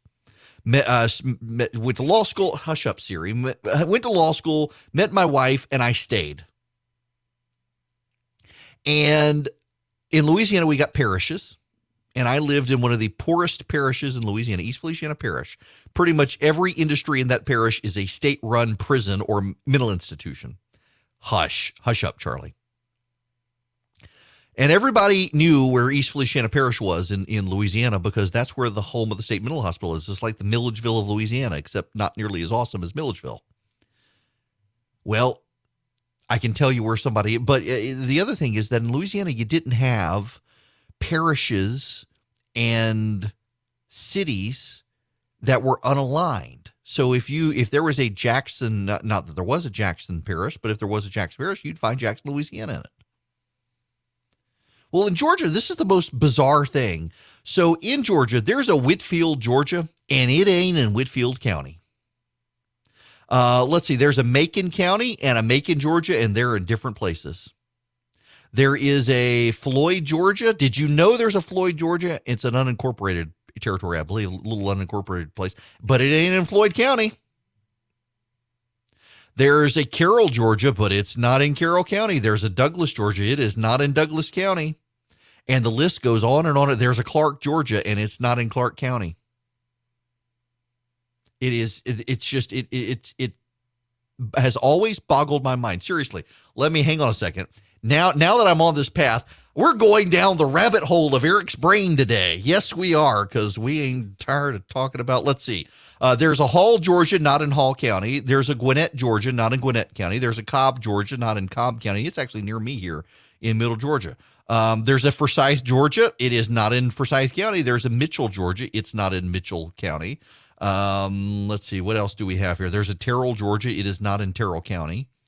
There's a Worth, Georgia. It's not in Worth County. I'm just going through the list of names. There's a Bibb, Georgia. It's not in Bibb County. There's Tifton in Tift County, and there's also Tift, Georgia, not in Tift County.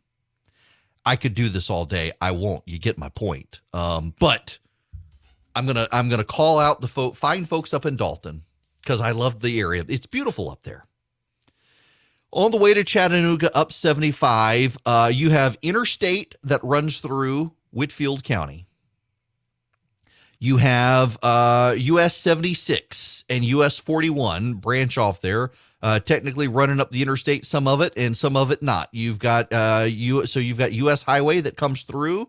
The US Highway that comes through there, you got Highway 7, US 76 that comes over from Spring Place in Chatsworth and it goes in north side of Dalton. You've got Highway 41 branches off there. You got 75 goes up through there. You've got schools up in there. All of your area in Whitfield County, your federal roads, your schools, all of that gets money based on your census data. And if you people in Whitfield County have not filled out your census, you're not going to get the money your county would have otherwise gotten. And the same holds true for the rest of you. Let's go over to another great and beautiful place, Pickens County, Georgia. I know I have listeners listening to me right now in Pickens County. And the reason I know is because when I tell people, for example, text data to 33777, I always get people from Talking Rock and Jasper, and I didn't even know where Tate was until it started showing up. And then the Big Canoe, which I've never been to and want to go to. It's a beautiful area. It's gorgeous up there. And you head up towards Ellijay.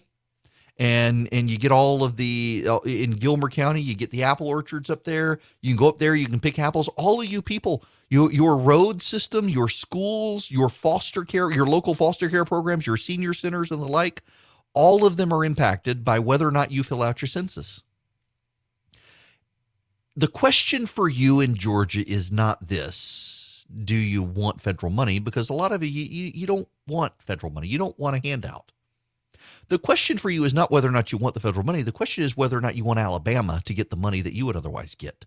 Because if you don't fill out your census, Alabama's going to get your money, and South Carolina and Tennessee and the other states.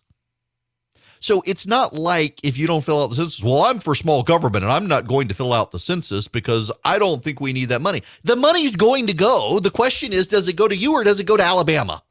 Do you want it to go to you here in Georgia, or do you want it to go to somewhere in Alabama? You could get a road built through your county with the federal money that comes from the census. Alabama could get paving in a trailer park. It's your choice. What do you want? But you got to fill out the census. Now, I'm being a little flippant here, and it's a little silly, and I didn't intend to spend this much time on it, but it actually is really important. And thanks again to my friend Jake, who highlighted it for me, that I've been meaning to talk about it, and there's been so much stuff on the virus that I haven't, and yet it's vitally important for resources in the state. It doesn't matter what county you live in. For example, let me give you one more county, and this I know, and I know they're listening right now. The fine people who are listing over in the Greensboro area in Greene County along Lake Oconee.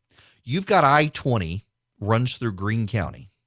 And not only does I-20 run through Greene County, you've got State Highway 44. You got the Lake Oconee Parkway runs through there. Beautiful area. And I want to be at Reynolds, Lake Oconee so bad right now.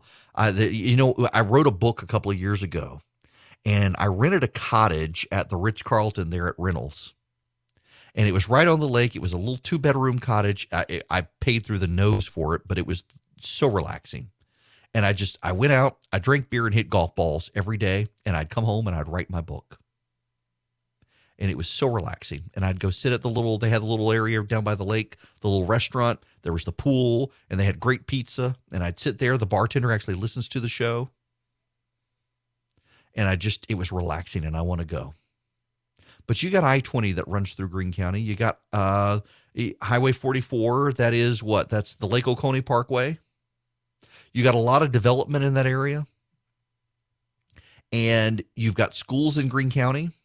You've got more and more people moving into the area as they move further and further away from Atlanta. I mean, that whole area down there, I saw Reynolds has opened up new land on one of the peninsulas there for development.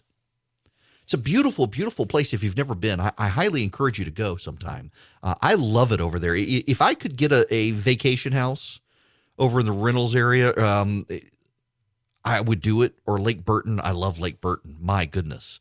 But nonetheless, let me focus on Greene County real quick. There are a number of developments out that way, and a lot of it has to do with infrastructure, because more and more people are moving further outside of Atlanta. You've got Madison people now spilling over there, and you've got Athens people also moving down there because you're not that far. On the north end of Lake Oconee, I realize it's shallow up there. I've got friends of mine who are farmers up there, and they told me how shallow the north end of Lake Oconee. I had no idea it was that shallow. But they've got cattle up there, and increasingly people are selling land there as people move out of Athens and they head down south of Watkinsville. They get into the Lake Oconee area and they commute. And it's a reasonable distance for them. If you're on the outskirts of Atlanta, you're in DeKalb County, you can drive from Lake Oconee there. But as a matter of fact, part of the issue there is infrastructure. And that infrastructure in Greene County, you are eligible for federal money. But you have to fill out the census to get the federal money, because if you don't fill out the census and you undercount Greene County, well, then you're going to play second fiddle yet again to Madison. And who knows, you may even get Taliaferro County may up you over there. I mean, Morgan County continues to explode as well. Madison, if you've never been to downtown Madison, you need to go. I hate it for their restaurant district down there. That steakhouse that's downtown is fantastic. But if you don't fill out the money, or if you don't fill out the census, you're not going to get the money. And it's not a matter of the federal government not spending the money. It's a matter of the money going somewhere else. So if you want your share of the money, it doesn't matter what county you live in. If you want your share of the money from the census for your road projects, for improvements of I-20. You know, the last time I got off there, what is that exit? I can't remember the exit there. In I-20 where you get off it, and there's that there's the Chevron station, there's the BP on the north side of the interstate. They got a McDonald's there now. There used to be nothing there, but you head south and you go down to Lake Oconee from that exit. I forget the exit number now, but there used to be massive potholes. I will never forget the very first time I ever got off there. I thought I had completely wrecked my car. There was such a big pothole. And that sort of infrastructure and even that sort of paving, because it's a federal highway system there, you should get federal money for it. And that money is allocated based on your census. So if you don't fill out the census, you don't get the money. You don't get the money. You don't get school improvements. You don't get infrastructure improvements. You don't get highway improvements. You don't get prison improvements. You don't get foster care improvements. You don't get adoption grants. You don't get senior care facilities. You don't get any of that stuff. That money's going to go somewhere. The question is, does it go to you or someone else? So make sure you fill out your census. You got to take this seriously.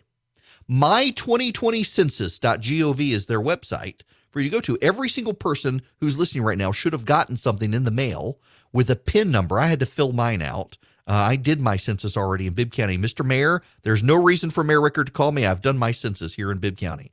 But the rest of you got to get it done. In every part of the state right now, the data shows every part of Georgia is undercounted from where it was 10 years ago. And that has a lot to do with census workers are not able to come to your house right now. So go online. My2020census.gov. Way more than I expected to talk about it, but it is that important and it is worth its due. You hear PSAs on radio stations and TV stations. You tune them out right now. I'm here to tell you, you want your potholes fixed, your prisons expanded, your schools improved, your senior centers improved, more money for foster care, more money for adoptions. You got to fill out your census. And if you want Georgia to have one more Republican in Congress, you got to fill out your census. My2020census.gov is the number. Either we're going to get the money or Alabama's going to get the money. All right. Have you guys heard about the Karen phenomenon? I feel badly for women named Karen right now, but it is the Karen is the annoying busybody neighbor who is demanding and just mean and nasty to people and in your business and likely to call the cops on you for minding your own business. And well, this is probably the epitome of the Karen phenomenon. A lady named Heather Silchia is a 911 operator. She works the graveyard shift at 911. She's got 3 kids. She's got she's dealing with the COVID-19 situation, and she's having to leave her kids with someone while she goes to while she's at home sleeping. She leaves her kids. She works overnight. She comes home. She spends time with the kids, and then she lays down. She takes the kids to family to take care of while she's sleeping because she's doing the graveyard shift for 911. So someone left this note. Please stay home. I noticed that a few days a week you leave in the morning with your baby and return a short time later without it. Then I see the man of the house arrive with the baby later in the afternoon while your vehicle hasn't moved all day. This leads me to believe the kid is in daycare. Stop it. I am assuming that man has an essential job since he is gone all day. But if you are home, there's no reason for your child to be in daycare at a time like this. I also see you leave shortly after your husband, I assume, gets home. You aren't wearing any sort of uniform, and I've never seen you wear a mask. Bars are closed, and you couldn't possibly be getting groceries every night. which would also require you to wear a mask. So again, I ask you to please stay home. Also, do everyone in the neighborhood a favor and keep your older kids inside. They are loud. Help do your part in keeping our town safe and stop leaving your home. Sincerely, all your neighbors. One, I guarantee you it's not all the neighbors. It's one annoying neighbor. Also, they need to upgrade their printer. looking at a picture of it, man, come on. You need new ink in your cartridge. I guess you don't know how to order from Amazon. But nonetheless, so this is a woman. Her husband works during the day. She is now currently working graveyard shift, 911, getting people to where they need to be. And her neighbor is attacking her for leaving her youngest child with parents so she can sleep while her husband's at work. Maybe people need to mind their own business. That, honest to goodness, that's the most annoying thing about the situation right now is how nobody wants to mind their own business. You got so many busybodies in so many communities around the country right now who are just sticking their nose in other people's business as if it's their job to do. And that it's the thing that annoys me the most about all of this right now. Is that people can't just leave well enough alone right now. They can't leave well enough alone. They've got to browbeat their neighbors and call the cops and do everything else. And in California, it's been taken to absurd levels. You have an obligation, I think, to do what's right. But your neighbors should just mind their own business right now. Come on. Just drives me insane. Hello there. The phone number, if you want to call in, because it is the Eric Erickson Show, and we got 30 minutes if you want to call in, actually less than that. The phone number is 877-97-ERIC, 877-973-7425. I've got to play a montage for you. You got to listen to this. Hang on. Stand by. Here we go. I want to tell you about a 96-year-old man in Florida who said one night, I don't think I'm going to make it. I feel very weak. The end is coming. The next day, he was on hydroxychloroquine and antibiotics per his cardiologist. He got up the next day. He was fine. This man is my father. For me, it saved my life. And I only can go by what it is that I have gone through. Fortunately for me, they put me on some meds, and the HCQ worked great for me. I will be honest with you there. And here's what I consider to be the secret weapon. Hydroxychloroquine. Well, what you're saying is you're prescribing it and it is working for COVID-19 patients. Every patient I've prescribed it to has been very, very ill, and within 8 to 12 hours, they were basically symptom-free. And your experience with the 80 or so patients you've treated is that you have a lower chance of being put on a vent if you're on the hydroxy, correct? Correct. If President Trump had not talked about this, it would not be something that's accessible for anyone to be able to get that right now. And my husband was able to pick that prescription up that night, and I was better within a couple of hours. The medicines that the president and the CDC and everybody have been talking about, I actually was prescribed. So they worked for me. I said, if this was your father, would you prescribe it for your father? And he said that he would. So far, so good. His temperature and oxygen level improving. It's amazing. It really is. I'm glad I took the chance. People call these stories anecdotal. Well, data is anecdotal. It means it wasn't studied and it's only based on personal accounts. Well, add my name to those personal accounts because I am feeling better. So we got some media coverage here, and most of that is from Fox. And it's about hydroxychloroquine or chloroquine. Now, there is some data, by the way, that chloroquine, not necessarily hydroxychloroquine, but they're very similar, chloroquine and hydroxychloroquine, that they may cause heart arrhythmia. They may cause heart problems.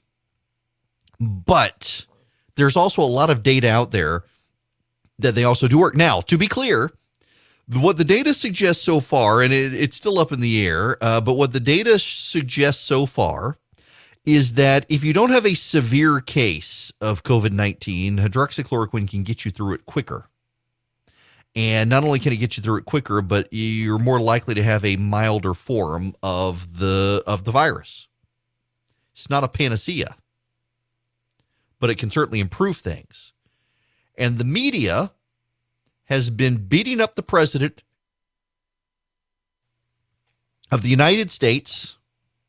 Every time I get close to I think I'm allergic to my microphone. Every time I get close to it, I start sneezing.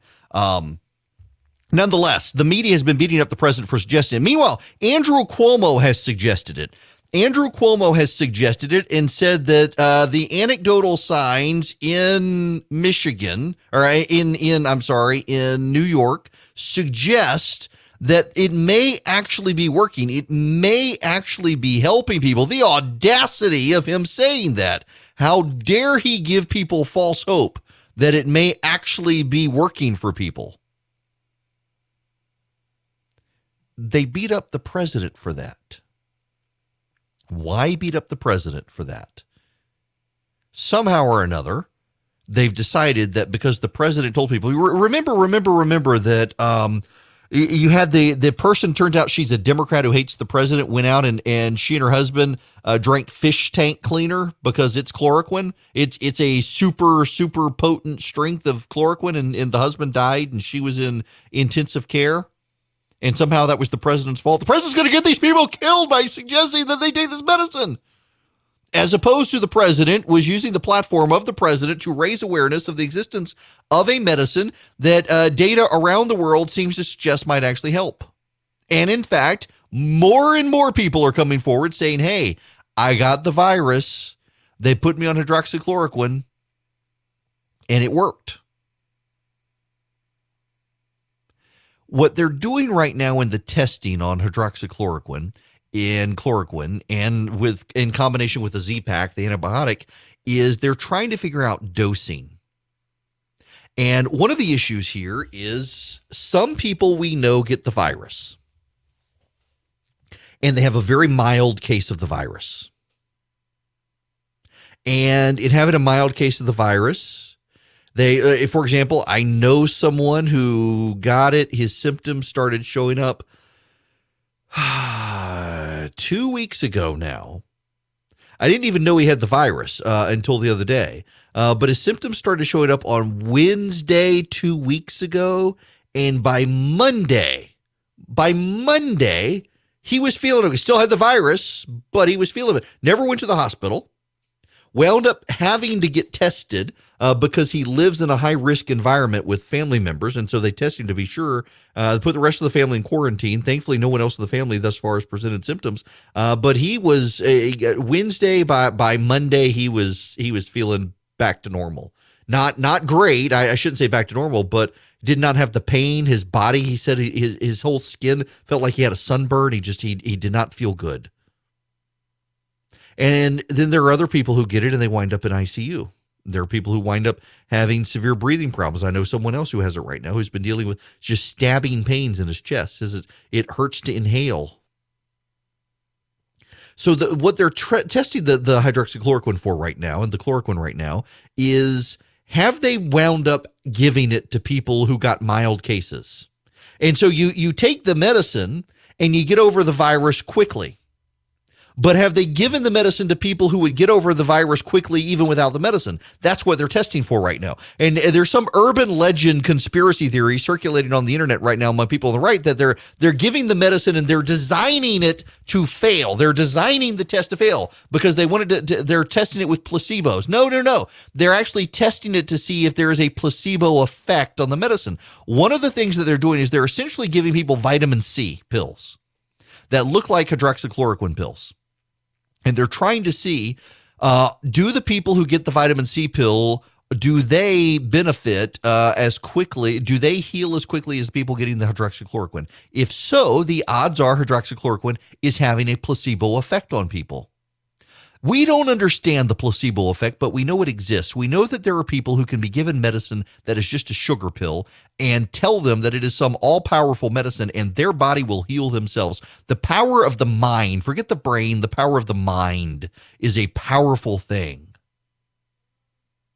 And you can literally give people a sugar pill and tell them it is a pill that does wonders, and those wonders will happen because of their brain. The mind is incredible. So one of the things they have to figure out is are the people taking hydroxychloroquine, are they giving it to people Just randomly, are the people who are most likely to get it, are they the ones with the mild cases to begin with? And now what they're looking at is, are they giving it to people and people are having the placebo effect? Nobody understands the placebo effect. Again, this is important for you to understand. We know it is a scientific fact that there are some people who you can give a medicine to that is nothing more than compressed sugar.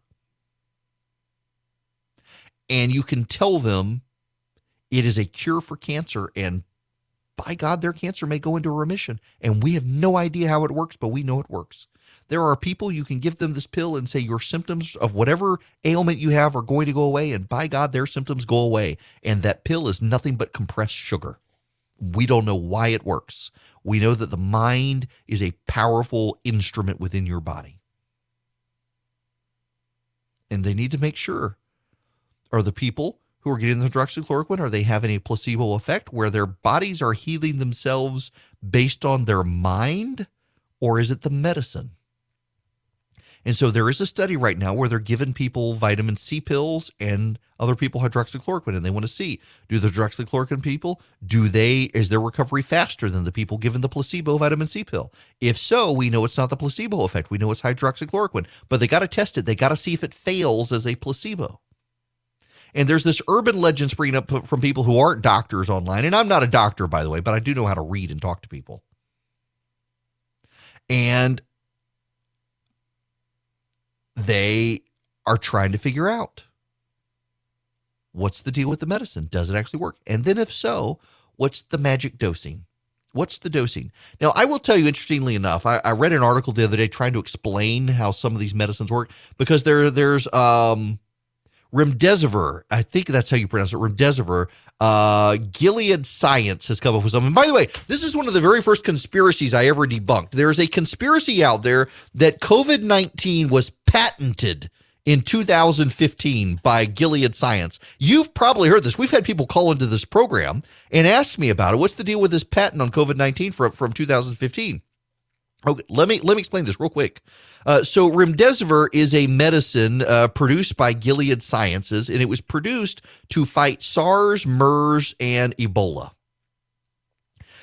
What we know about viruses in particular is that if you get zinc into cells, it makes it harder for the viruses to get into the cells and operate. Zinc seems to have some ability at the microcellular level to disrupt the functioning of coronaviruses. It messes up their receptors. And remdesivir, among other things, gets zinc into cells. Now, I'm not a doctor. Again, I apologize if I'm explaining this wrong. That's why zinc supplements, some doctors say, if done correctly, can actually help you in this situation. That's one of the things they're looking at. Some of these medicines, including, I think, the chloroquines, have something to do with zinc. Don't hold me to that, though, but I think they do. I know remdesivir does. But in any event, so in 2015, in combating Ebola, MERS, and SARS, Gilead Science, they made this medicine. It is called remdesivir, and it was for those drugs, it was for those viruses. Well, fast forward to 2020. China has an outbreak of the Wuhan virus in Wuhan.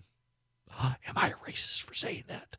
So they have this viral outbreak, and China does not go to Gilead Science and say, hey, we'd like to try remdesivir.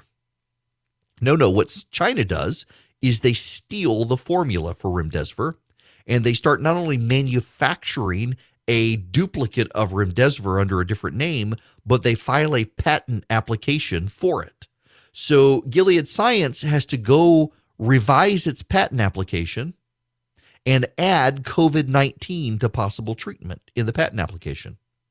Now, the way patent applications work is first to file gets first rights. So if Gilead Science were to withdraw the patent and then resubmit it as a COVID-19 drug, well, China has already filed the patent, so Gilead Science would have to stand behind China. So what the patent process works in this country, how the patent process works in this country, is you can amend a pre-existing patent, and it does not change the date of the patent. It just updates the terms of the patent. So Gilead Science went after China stole their drug and updated the terms of its 2015 patent.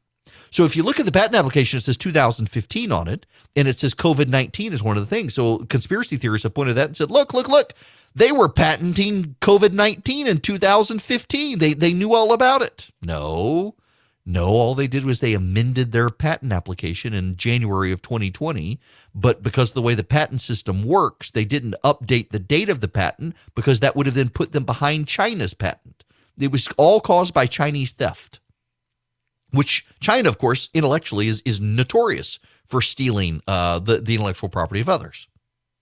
But so we've got remdesivir out there, we've got hydroxychloroquine out there, and it really is amazing that when Andrew Cuomo or Gavin Newsom or Jay Inslee, any of these Democratic governors, mention that these drugs have shown some benefit, the media fawns over them with praise. It's just a wonderful thing. Look at them. They're doing everything they can to help people. But the president of the United States gets up and talks about it, and they blast him. They blow him up. They condemn him for doing so. It really is amazing to see the double standard. I got to talk about another double standard real quick. I need to play for you a bit from Fox News and be critical of it. Well, I think you'll be able to do all that eventually, but this city still isn't past the crisis. The ERs are still busy enough. They're not as busy as they were a couple of days ago, which is good news, but the ICUs are still plenty busy. And that's why I really think we ought to start off in Texas, as we just talked, and other states that have not been hit as hard to work through some of the kinks. New York is the ultimate stress test. It's probably twice as dense as the closest competitor, which is San Francisco. We haven't worked out how you're going to get in an elevator, which is basically a cesspool of virus. Public toilets much more crowded. I mean, just the very nature of how we get to work in the subway and public transportation systems. All the assets of the city are disadvantages in this world. But listen, I've talked to technology companies who are building better solutions to try to clean up each and every one of those. Well, temperature sensors are an example. We may be sensing smell, which I'm told by a European group is present deficiencies in smell in 85% of COVID-19 patients. We've got smart people working on this, but maybe New York isn't first. In fact, we know for sure New York isn't first, probably should be last. Let's work out some of the things you mentioned, like containment issues that don't tread on civil liberties. Are there ways of doing it? Of course there are. We've got smart people, but it's going to, well, I think I'm just going to stop there. That's all reasonable. Everything said there was reasonable. I got no bones to pick with it, but I got a question. That's Dr. Oz on Fox, on Hannity. When did Dr. Oz become an expert? Why are we touting celebrity doctors who are known for quack nonsense on their reality talk shows as opposed to real experts? Well, why? Well, you know, there's this annoying phenomenon within conservatism these days, within Republicans these days, of where you find the B and the C celebrity and they're ours. They may be a terrible actor, but they're ours. Why are we doing this? Why are we touting Dr. Oz as an expert? Why? An Oprah generator. What's next? Will Fox trot out Rob Bell to be their theology expert? Because he's an Oprah guy too. God help us. Please, conservatives, stop latching on to B-list celebrities to be your A-list celebrities. Please stop allowing on the celebrities. Yes, he's a doctor and everything he said was fine, but it's just annoying me. In the same way the media blasts the president for touting a potential medical aid to COVID-19. Hey, let's get Dr. Oz from reality TV to be our expert because he's on TV. That makes him legit. No, there are so many good people you could have. Instead, so many conservatives out there are emotionally invested in undermining Dr. Fauci and Dr. Birx because they want to bring the country back to work and they blame them. And they're bringing on people like Dr. Oz. Stop it. Stop it, conservatives. You're ruining your long-term credibility there. One day I'm going to get back to sending the recipes. I'm sorry. There's just so much other stuff going on right now. And then my poor wife so I spent the weekend just trying to clean up because I was finally annoyed with the mess. And then my wife went gangbusters yesterday enlisting the 11-year-old to start cleaning up as well. Did an incredible job cleaning up the downstairs in our house. And I almost feel like we should turn our house into like prison homeschool, where the kids are going to get fed bread and water unless they pick up their toys at this point. And my 14-year-old, she stays in a room and does all of her work. In fact, I had to go talk to her yesterday and just say, you know, I get a little concerned about you staying in your room all the time. But then the 11-year-old wants to play, which is great because, you know, I love having my kids love to be with me, but also the house is a wreck. It was, and now my wife has got it spotless which is incredible. We can't have the housekeeper. We're still paying our housekeepers, and they can't come. In fact, I paid my barber yesterday for the next couple of haircuts that I'm going to get. Just figured I would pay in advance. I got the money. He doesn't. I'm going to pay him in advance right now. I assume people are doing that. That's my biggest fear about this whole economic situation right now, is that the country's going to slowly reopen, and a lot of our favorite places aren't going to be there.